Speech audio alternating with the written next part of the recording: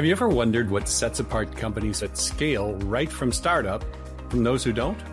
Well, the Genius at Scale podcast is here to answer that question.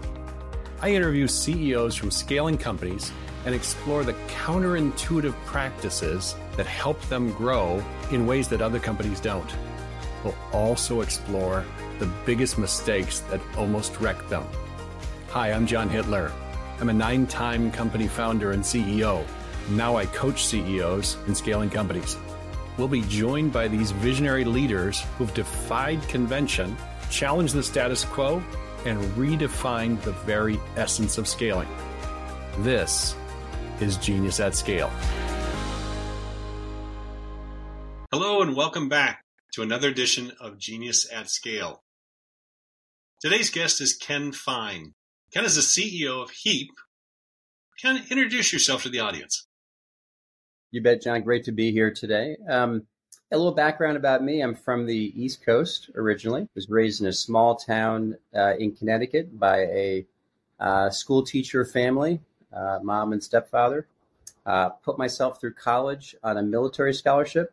Served in the Navy as a physicist and an engineer for about 5 years. Worked on complex new technologies for the submarine force. Loved that. Worked in teams of people solving complex technical problems. Decided I wanted to take that skill set and learning to private industry. After the military, moved out to California, went to business school at Stanford, and have spent now the last 25, 27 years in early stage, growth stage, B2B SaaS, venture-backed businesses. Variety of roles, from product to marketing to customer success to COO to CEO. So is there? It's a fascinating background, especially both the school teacher and then the military. Is there a common thread in all the companies you have worked in? Obviously B2B SaaS, but you said product and service, and is there a common thread that ties them all together? Yeah, there is a common thread. So my roles have changed. So I would think of myself personally more as a generalist than as a specialist. And I've always enjoyed understanding systems and how things work together as a whole. I think that's why I've been attracted to being a CEO and then all the different roles leading up to that. But in terms of the themes across the company, there has been, which is I've tended to go to companies that were doing something interesting with large amounts of data, collecting data, and then applying some type of algorithmic intellectual property on top of the data to create value from it. And it's been in many different industries, many different forms. Well before we would refer to that as data science and artificial intelligence. And I think that comes from my background in engineering, math, physics. I've always enjoyed understanding how you find patterns in information and extract and find the signal and get away from the noise. No, that's great. So walk us through what Heap does. It sounds like it's in that ecosystem. Walk us through what you do with Heap.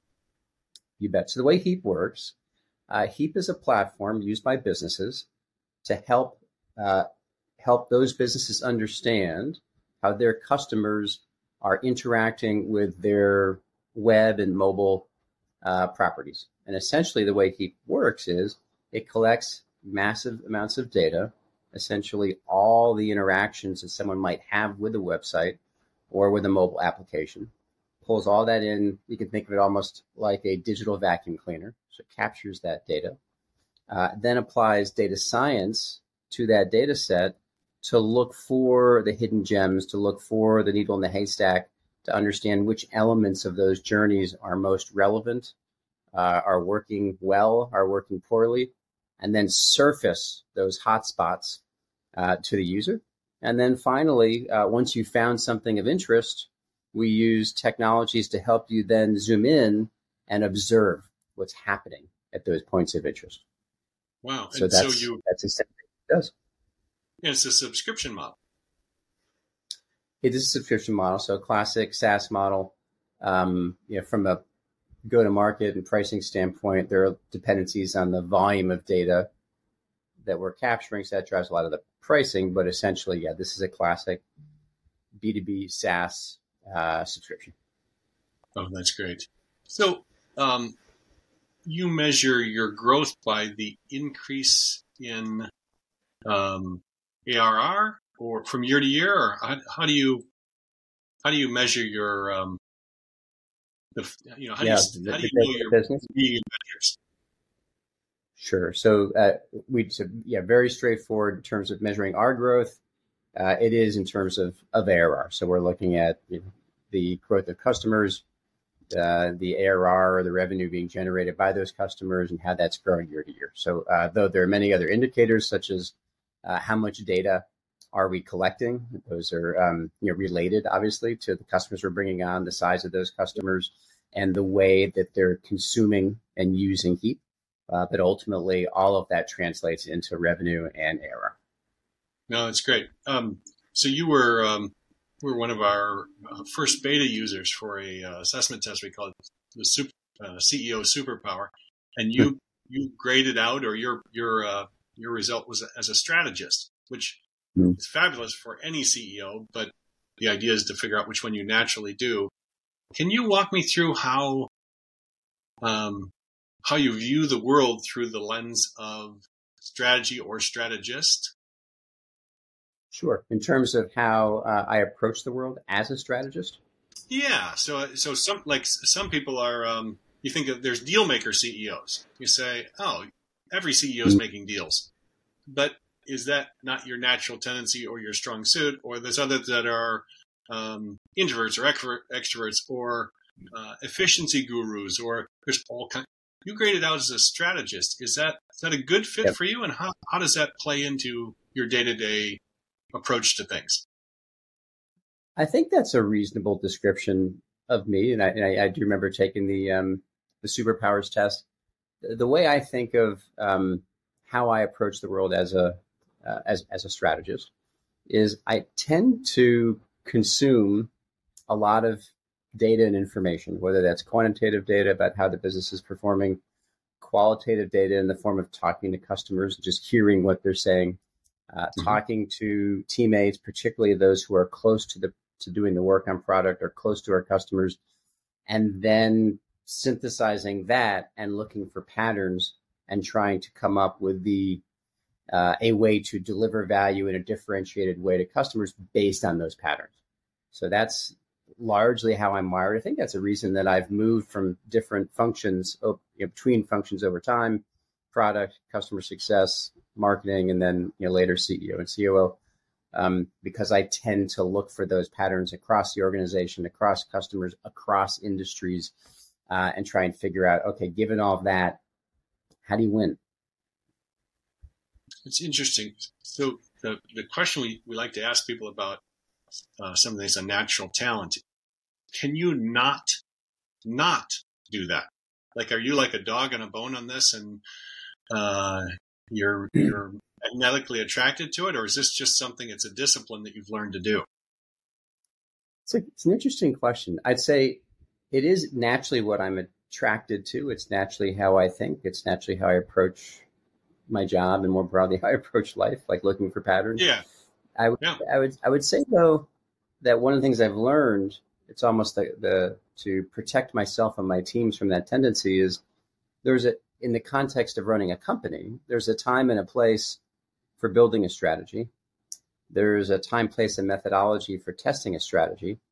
And then there are times when you need to maintain a stable strategy and execute, basically give the strategy a chance. And it can be quite disruptive to teams if you are continually reevaluating and changing your strategies. You'll never find out if you have a good strategy, or you may be, perfect may be the enemy of the good. You have a good strategy, you're in search of the ever perfect strategy. So I have learned that though my tendency is to continue to look for the perfect, that once we have something that it's reasonable to assume is good, and now I shift and try and shift the company's focus to execution. Let's execute against the strategy and give it a chance. It's an interesting description too, because it's when do you slow down and execute, and when do you pour on the gas? Timing is a big thing. Companies don't do it as nearly as well as they could or should. I think there are signals you can see in the business, I believe, that show that your strategy is working, you need to continue to execute or maybe improve your execution. There are other signals you can get which show that perhaps we don't have a good strategy, and continuing to execute with more discipline may not serve us well. It's sort of like running into a wall over and over again. You'll knock yourself out. So you have to have the ability and the measurement in place to understand which state are you in. No, that's interesting. So I'm curious then, how do you also, I'm sure you have a leadership philosophy or an approach that you use that impacts values. How do you marry that with the strategic side? A few thoughts to bring those together as it relates to culture and strategy. So, and leadership. So, as it relates to leadership and bringing that into culture and strategy, I have a belief, and I'm humble enough to recognize there's no one way to lead, but the models that I've and the people that I've worked with that I've most admired and tried to emulate combine a couple of things. One is accountability, and then the other is empathy. And sometimes I've been in organizations that spike on one or the other, so very strong in accountability, but not much empathy, or very strong on empathy and support, but not a high degree of accountability. And either of those extremes can be dysfunctional. So I believe what you want is to create an environment with your leadership team where you have plenty of both. So it's clear what we're trying to achieve. We're accountable for those outcomes, but we treat each other with respect. We give each other direct feedback. We support each other on that journey. And then you have the opportunity, I believe, to create sustainable success because people are in an environment that they believe is healthy. And if you're executing well, doing it in a way that creates good outcomes. So in your spectrum where you've got empathy and accountability in balance or in combination, there's room for you to make a mistake as long as you get back on track, but they can't take advantage of too much grace or empathetic reaction. Yeah. You still have to do both of them. Yeah. So my belief on that, and I've talked to my team a lot about this, is that on the accountability side, you want to ensure that success is clearly and well defined and well communicated. It could be as simple as or straightforward as success is related to hitting a sales outcome, selling a certain amount of product in a certain amount of time, or in a quarter or a year. Could be shipping a certain product or feature, but whatever it is clearly defined and well communicated, I believe, broadly to the entire company. And then to your question, John, let's say we're unsuccessful in hitting one of those targets. The product doesn't ship on time, or to the desired, doesn't produce the outcomes that we thought that it would or should, or sales misses, or pick another metric. Demand generation doesn't produce enough inbound opportunity. Then I think it's important, one, to just publicly acknowledge that and start with, hey, we said the goal was X, we achieved Y, and Y was less than X. So we start with, and the person who was accountable for this was me or you or this team. So we start with just clear accountability, public transparency. And then where I tend to go as a leader, immediately, assuming that the person who owns that outcome is owning it, saying, yes, that's on me. We were supposed to ship that at the end of the quarter and we missed it. Then I go to learning and why. Like, okay, so why did we miss this target?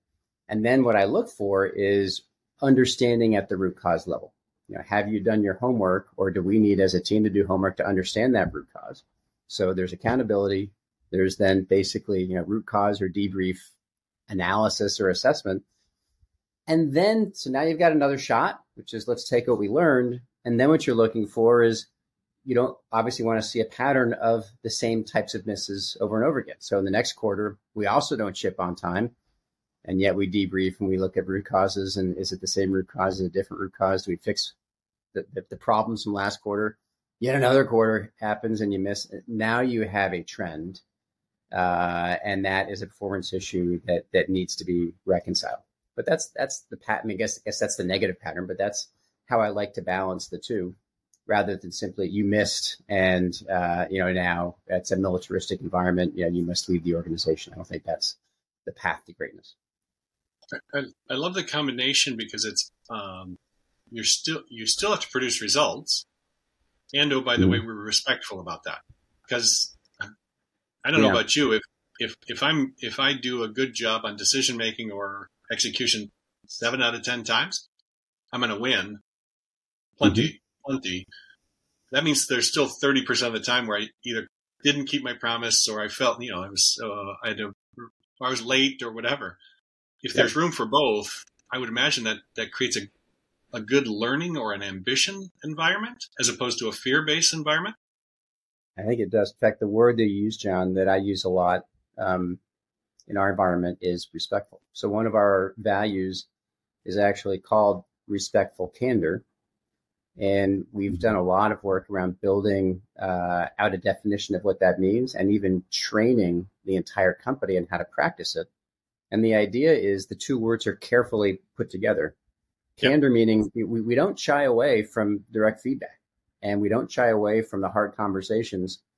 So we lean into them, but we do so in a respectful way. We assume that you're competent. We assume that you're well-intentioned. We assume that you want to be successful, which is easy to say. It's actually sometimes hard to do because it can be a natural tendency to assume a negative intent of someone. Hey, why did that salesperson sell that product and say we had that feature? Well, let's assume that person actually didn't do something malicious or malevolent. Let's go understand how that happened and debrief it and ensure it doesn't happen again. So have a respectful but candorous conversation. It's interesting in the work I do with companies. It's amazing how many of them have copied the idea of radical candor. And when I see there's two they usually do, that one and psychological safety. Psychological safety, I've never had a playbook for that. That's you don't just say, oh, we're going to be all about psychological safety. It's not a thing that you can purchase. But the radical candor, it's funny. Most of them they're just ugly, brutal with each other. It's not helpful because if they say, well, we're going to need some radical candor here, everybody just winces and goes, okay, they're going to throw things at me and spit at me and mock me or whatever. And they call that permission to do so. The program that we use, John, is called, it's one that a training program went through a long time ago, and it's still in existence today, called Crucial Conversations. I'm not sure if you've heard of that. So there's a book that was published, and then they created a consulting firm where they come out and do training. So we make that a required training, basically like a certification for every single person at our company. And we've extracted a few norms from that really have changed and the culture in a good way. And that's been a stable change, something that we've been able to maintain. So I'm fascinated with this idea of who's scaling, who's not, and why. Talk me through the scalability of that intersection between respectful and candor, or the I can't remember what kind of was it. What are the conversations called? The book Crucial, whatever. Crucial conversation. Yeah. Is that easier to scale? Do you think? I mean, obviously you're not running 3 models, but it's not easy to scale. So I remember my first experience as a CEO. Not easy at all. No. And I remember when I started as first time CEO, one of the reasons that I wanted to be a CEO is because I had a point of view on culture and leadership that I wanted to implement. And I thought that being in a CEO role was a good place because I could do that across the companies. That was a big part of my personal motivation. And what I learned was that when I had discussions like this one that we're having right now at, let's say, an all hands, there's not much in general to object to at the descriptive level. Like if you were to say to most people, would you like to be in an environment where we operate in this way? 9 out of 10, if not 10 out of 10, will, in my experience, will say sure. What I learned, though, is that practicing that, one, actually is a skill set, because it matters when you're in intense, emotional, high-stakes situations. And when that's happening, that's when people tend to be less comfortable with candor and less, whether giving, being candor in the information they're providing or in the information that they're receiving. And And there are skills in actually how you present facts, how you present something that's not a fact, but it's your interpretation of a fact, which can be right or wrong. So my learning as this first-time CEO was, wow, everyone says they want to do this, but it's actually quite difficult. So what that turned into for me was two things to make it scalable. So now back to your question. One is actually skills-based training. So that's where I went to the crucial conversations and said, all right, we need to actually treat this as a skill, just like marketing is a skill, sales is a skill, building coding is a skill, interacting this way is a skill. So we're going to train on it and make it a formal training. And it's something you have to, complete and be certified on. And then the other piece I've learned is to inject the importance of this capability in terms of scalability into 3 different points in the employee journey. So for me, it's become now part of recruiting. So I have one interview for every single job in the company that's just about values, and it focuses largely on this. So even though the person hasn't been through our training, I look for people who are predisposed to interacting in this way, because it's tough to change everything that's come up till now in someone's life. Like if this is just not how they want to interact, it's unlikely that it's a good use of our company's time to try and change them. So first, it's part of the interview process. Then it's part of the onboarding process and we do the training. Then it's part of the promotion process. So evaluation and promotion. So if you're going to, no process is perfect, but what I've seen now in terms of scalability, if you're looking at this, at all 3 of those points, when you're hiring, when you're onboarding, when you're doing performance evaluations every quarter, 6 months, year, however long that is, it actually has teeth because it impacts your ability to be promoted and increase compensation. Now, your values are, in my view, it's always a journey. You're never at the destination. You never have a perfect, culturally perfect company. But the likelihood that you're doing more good things goes up, and the likelihood that you're doing more bad things goes down. It's your friend of mine's, the way he describes scaling is your company's ability to solve problems at a faster and more efficacious pace than other people in your industry. So if we're both in the same industry and we can resolve, because what's known is the problems you take on ambitiously of your own choosing, and then all the dumpster fire that gets dumped on you, how quickly can you do that? It's interesting that this idea of how to converse, how to interact, accountability and empathy, I suspect is a great recipe for scaling because it allows you to solve problems faster, because you don't get bent out of shape about who screwed up. That's not the point. You want a scapegoat? I screwed up. That's great. So we're done with that conversation. Now how do we solve the problem? And it's amazing how many teams get caught up. I think your friend's definition is a good one. Basically, who can solve problems better and faster, which if whoever has that capability, in theory, that's a competitive advantage, in the market, in the world. And it's one that's very hard to replicate, right? Like, how would you know another organization is solving problems better than you? You can see their product, you can see their pricing, but not the engine that produces it. Well, I saw it. It was interesting to be able to compare your industry versus mine versus somebody else's during the pandemic, because when the global logistics quagmire hit, everybody had the same problem. They said, we either can't get paper towels for the kitchen in our workspace, or we can't get chips out of Taiwan. Either way, how did people solve that problem? Because it was the same platform for everybody. The whole world shut down. You think, oh wow. And it was interesting to see it was like a natural experiment, because now you got a case study, and how are you exercising resourcefulness, because everybody is, you could say we got screwed. Yeah, but so did everybody else. So did we get screwed to where same else? No. And there were some great success stories that came out of that, of people that just said, yeah, let's find the way forward, or let's actually invent a new industry out of this. It was that's when I worked with that concept more and more. And I thought, yeah, some people are really, really just much better suited to do it. So, the way I've talked about this sometimes at company meetings, company all hands, is I say something to the effect of, look, what we're doing is hard. Not necessarily uniquely hard, but building companies through the stage is very difficult. We're doing so through very unusual economic times, whether you were to go back to the pandemic or what's happened the last couple of years in B2B SaaS growth and valuations, and very challenging time. And what we're trying to do with our culture, and specifically this way of mediating conflict and dealing with hard decisions, is to enable everyone in the organization to be more effective in that stressful environment. And that's how we become successful, basically by giving you the tools. And so, as you said, hey, we're not going to spend a lot of time pointing fingers. If I own that and I missed it, hey, that's on me. Okay, be really clear. The goal was X. The outcome was Y. Y is less than X. Now let's go figure out why. Let's solve it. Let's get back to winning. Let's make a new promise and get moving forward. Yeah. Right. And let's get going. Right? Yeah. That's cool. Interesting.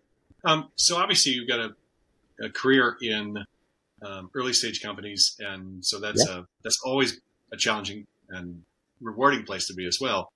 I'm curious. We hear the success stories and everybody puts them online. 3 days after I went 100 million in ARR, and you go, and then buy my system. But nobody believes that. But everybody has what I call a dumpster fire story of a mistake or a misstep or a blind spot that they hit at some point that actually turned into something useful later on. Yeah. Curious if you have your version of that, the thing that you just could have kicked yourself, but you say, I've never forgotten that. I've actually built platforms off this. Or walk me through yours. I do have one. So my experience goes back to the first company that I joined after I went to business school. I was part of the founding team, so there from day one, and very, very talented. Name of the company is Financial Engines. Still exists today. It's a very successful company. They went public and then went private. Financial technology business. A lot of talent there. Got off to a good start. Lots of good, high quality investors. So we had lots of opportunity to be successful. My role was product. So I was the first product manager and then the head of product at that point in my career. And over the first, let's call it 3 years, we pursued in succession 3 different businesses. The first was a B2B business, selling our services to companies. And then we said, that got off to an okay start and then started to slow. And we said, well, let's do this in B2C. Get the company out of the way. We're going to sell our services directly over the internet, directly to individuals.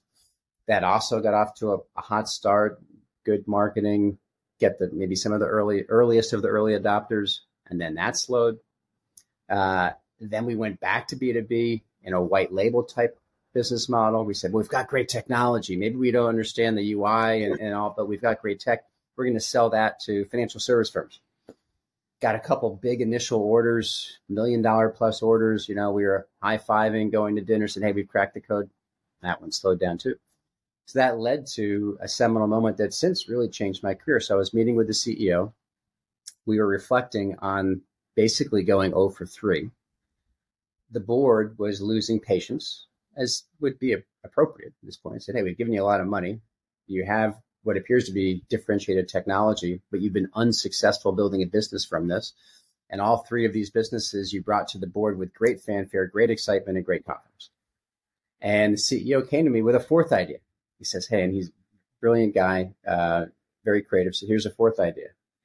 And I listened to the idea and I said, that does seem like a really good idea. However, the other 3 ideas also seem like really good ideas. And you and I were tied at the hip on all 3 of them. You're the CEO and I run products. So we have a lot of influence on success or lack of success. So I said, before we work on idea number 4, and this would be the big, big pivot, almost like a reinvention of the company. So it was not a small bet, it was a big bet. I said, let me think about this and come back. And this is where the learning came in. It came back after a couple of days. And I said, his name is Jeff. I said, Jeff, here's my take, my reflection on why we're 0 for 3.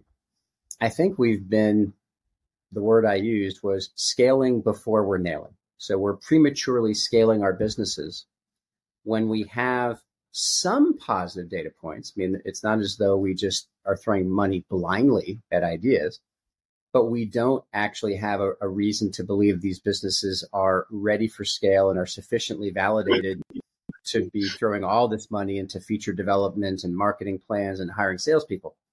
So I said, what I'd like to do is change how we build businesses and build essentially an agile approach. I mean, that wasn't a term of art back then, but an agile approach, not just to product development, but to company building. And the way we did that was we built a hypothesis. And the hypothesis was, we called it a blueprint. And the hypothesis said, here's who we think the customer is, well defined, what we think their customer's problem is that we're solving, what we think the key elements of our solution are, so customer, product, solution, and what we believe the value prop is, and then the go-to-market model. But what we're going to do, which is different from what we've done in the past, is we're going to take that one pager. So it's very lightweight. This isn't a 10-page or 100-page business plan. It's one page, maybe a page and a half. And we're going to essentially try to pre-sell it. We're going to go to the market and we're going to meet with customer after customer after customer that looks like this description on this piece of paper. And we're going to see if they have these problems. We're going to try and sell this solution. We're going to sell it with this value proposition. Mm-hmm. And we're going to see if we can start to generate interest and even advance orders before we write any code, before we hire anybody. So a small team, 5 people, 7 people. And we found, not surprisingly, that many elements of our blueprint were wrong. Many were right. We iterated that over a course of 90 days. Then we started building. And that led to a philosophical change in how we brought products to market, how we metered our spend. That company then became very successful, went public off that 4th idea, and now has the neighborhood, I think, of approaching $1 billion in revenue, actually off that idea. So my learning was nail it before you scale it. And scale is not determined by a dollar value or a metric. It's determined by repeatability.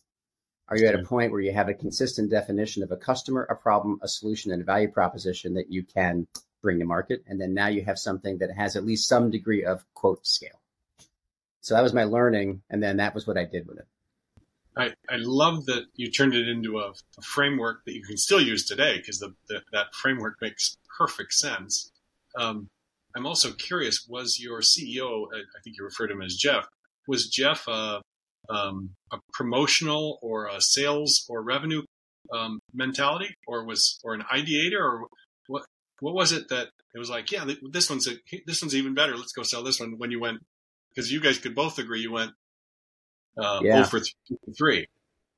So by function, he was like me early in career. This is a while ago. And I think he was 1 year ahead of me at Stanford Business School. So he didn't actually have a functional expertise. He wasn't from product or from sales or from marketing. But but the answer to your question is, as a leader, his superpower, I'm not sure if this is on the list of the come out of the superpower test you provided. We'll add it. Yeah. Extremely high, like off the charts on creativity. So his ability to generate new, interesting ideas was, as good or better as I've ever seen in a leader. Sure. So that's where so not surprisingly, his ability to come and say, hey, these ideas didn't work. How about a 4th? And you listen to the 4th guy. That's a good idea too. Core competence was not so much how to rigorously test those ideas, right. But that's where that's where he fit. It's funny. We've always had a saying that any positive attribute in excess becomes a liability, and too much creativity, you reinvent your product just because you're really creative, and you go, we need to decide, can we sell it first before we do version 2.0? We've sold 3 copies of it. Let's not do version 2.0 yet. You have to protect yourself and your company from yourself in that case, if your superpower is creativity. Yeah. At certain times. Yeah. No, it's fabulous. Walk me through, I'm fascinated with this idea of both talent, but also risk profile. Is risk profile is it something like you had it since you were a 2-year-old, like you have kids? You saw one of them was a complete daredevil, and the other one was measure twice and cut once person, you think, okay, walk me through your own risk profile. And do you sense that you've always had that approach to life that shows up in your risk profile, or is this something you've developed because of your career? It's an interesting question to think about risk profile. I was talking to my son about this. He's more risk seeking. He's an entrepreneur, founder. He's in his mid-20s. So what I've learned about my risk profile is that on the one hand, I like to be in environments where I have the ability to drive disproportionate impact and have a lot of control of resources and decision making. I don't mean that in a megalomaniac way, but just I don't like to be constrained. And I found that environment tends to correlate with smaller organizations, which inherently there's more risk in them. And I've had there's more opportunity, and I've generally had enough confidence in my ability to execute that I'm comfortable in that environment. But if you think about risk as a continuum, which it is, as a spectrum, one extreme you've got, well, I'm not sure it's the extreme, but towards the extreme you'd be people who are serial founders. And I haven't been the founder. I've joined very early and then tend to go to growth stage companies. And I think what I've learned now is I've reached a point where I think my skill set has reached a point where I would be comfortable doing that, because I believe I have a reason to have confidence in my ability to do it because of all the learned skills. So I like a 0 to 10, where 10 is daredevil, entrepreneur, founder. 0 is, I guess in the old days, go to IBM, work your way up, or the government, year by year, and then get your pension. I've probably landed at a 7, 8. And perhaps paradoxically, as I've aged, it's gone up as I've gained more confidence that, actually, I think I could do this. Yeah, that's interesting. I wonder if it's gone up because you're more willing to bet on yourself because you know yourself better, as opposed to saying, I'm in uncharted waters here. I remember being in my late 20s when I joined this company, Financial Engines, and thought about someday being a CEO. And I looked at what our CEO is doing, thinking, I'd love to do that, but I don't think I'm ready. And I remember explicitly thinking that to myself, like I could see myself in that role. I think I'll be in that role someday, somewhere, but I don't have a timeline. I'm not in a rush. And if someone called me today and said, hey, Ken, do you want to be the founder and CEO of X? Rightly or wrongly, my internal compass said, I think I have too much to learn right now to do that well. So I'm going to keep learning till I think I'm ready. Yeah, that's both strategic, but also what I would call discernment. That's pretty wise for 20s, because usually it's, especially if you're out in Silicon Valley, you just it's alpha male ambition. You go, yeah, I should take it. Yeah, they offered me a crappy startup that I could make my mark, or I could get buried. Yeah, that's not so good. Yeah, my answer is not the sexy one, but it is how I view the world. So I had some degree of self-awareness at that point. I love that. It's fabulous, because my own experience is that the average risk profile on a spectrum is less than 5. 5 being risk. You start risk tolerant or risk seeking, and below 5 risk averse. But the average is just below 5, like 4.6. And you think those are people that are exiting? Yeah, because what they've all told me they do really well. Especially, they weren't all that, but the average was that. So there are even some less. Is that they knew at some point they're going to have to put all their chips on the table and bet the entire company on an idea or a product or whatever it was. They had to, and when that time came, they would, but they weren't going to do that at the wrong time, because they would double check and they would take as much risk out as they could before they did that, so that the tendency were more exits. And I thought I would never have figured that out on my own, but it makes perfect sense, because you think in terms of a 10 risk profile are the people that create unicorns. Maybe not. Yeah, you're right. Maybe not. Yeah, there's a more systematic approach than people might think. Yeah. Last question. We have a little fun with our guests with our last question. That is, if a National Geographic film crew followed you around in junior high school, 7th, 8th, maybe 9th grade, and then turned it into a documentary on who you might become. Like we could go to Vegas and bet on that kid and say, oh yeah, that 8th grader, yeah, he would have turned out as a CEO or as a founder or as an entrepreneur or as a multi-success. What would the documentary have showed about you in junior high? That's interesting. So junior high school. So I'll frame it this way. So if you were to look at me today, and John, you and I talked about this before we kicked off the session, part of my life is what we've talked about. It's my business and profession and career is something I put obviously a lot of time and effort into. The other is outside of work. I'm an active triathlete and have been an athlete or into athletics really my whole life.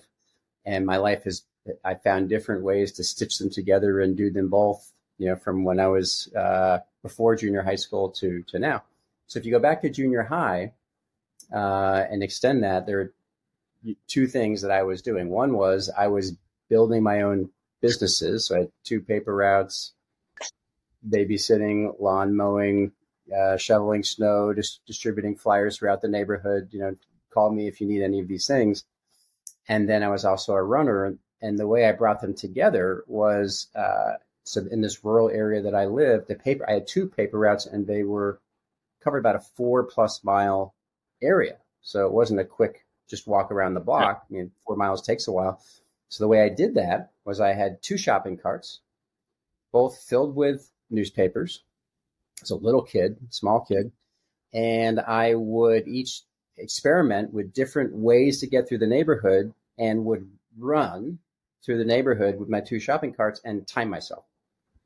And each day I was trying to set a new personal best for paper delivery time on this 4.2 mile, course that I was doing. And then it would get down to, okay, maybe I go to that spot, take 5 newspapers in my hand, run to those 5 houses, come back to the shopping cart, go across this yard, carry them, then kept doing that.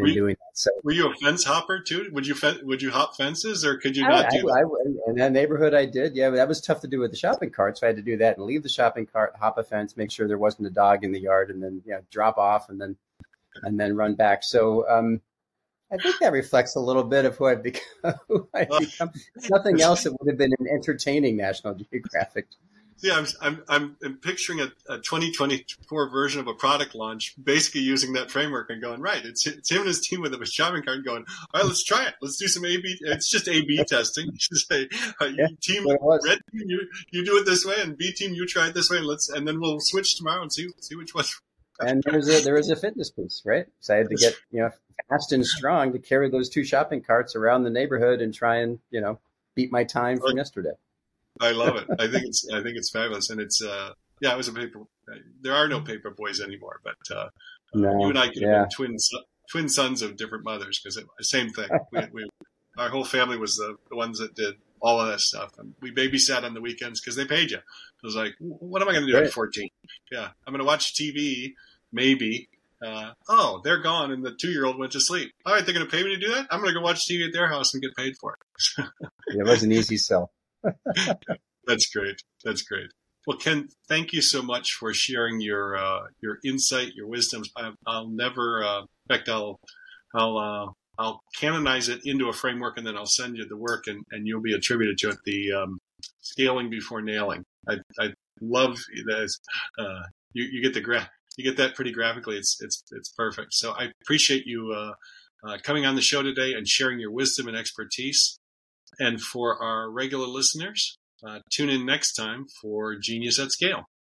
Thank you, Ken. Thank you for hosting, John. Great to spend time together. Take care. Thanks for joining me on another powerful episode of Genius at Scale. If you enjoyed today's episode and want to continue your journey into the world of scaling, be sure to subscribe on your favorite podcast platform. And while you're there, leave us a 5-star review and let the world know how the insights of these amazing CEOs helped you. Also, if you're hungry to discover more counterintuitive strategies to scale your business, don't forget to grab a copy of my book, The Little Book of Big Scale, where I've compiled wisdom and insights from CEOs who have successfully scaled their companies against all odds. or you can go to our website, www.evokinggenius.com/book. Thanks again for tuning in. Go forth and scale.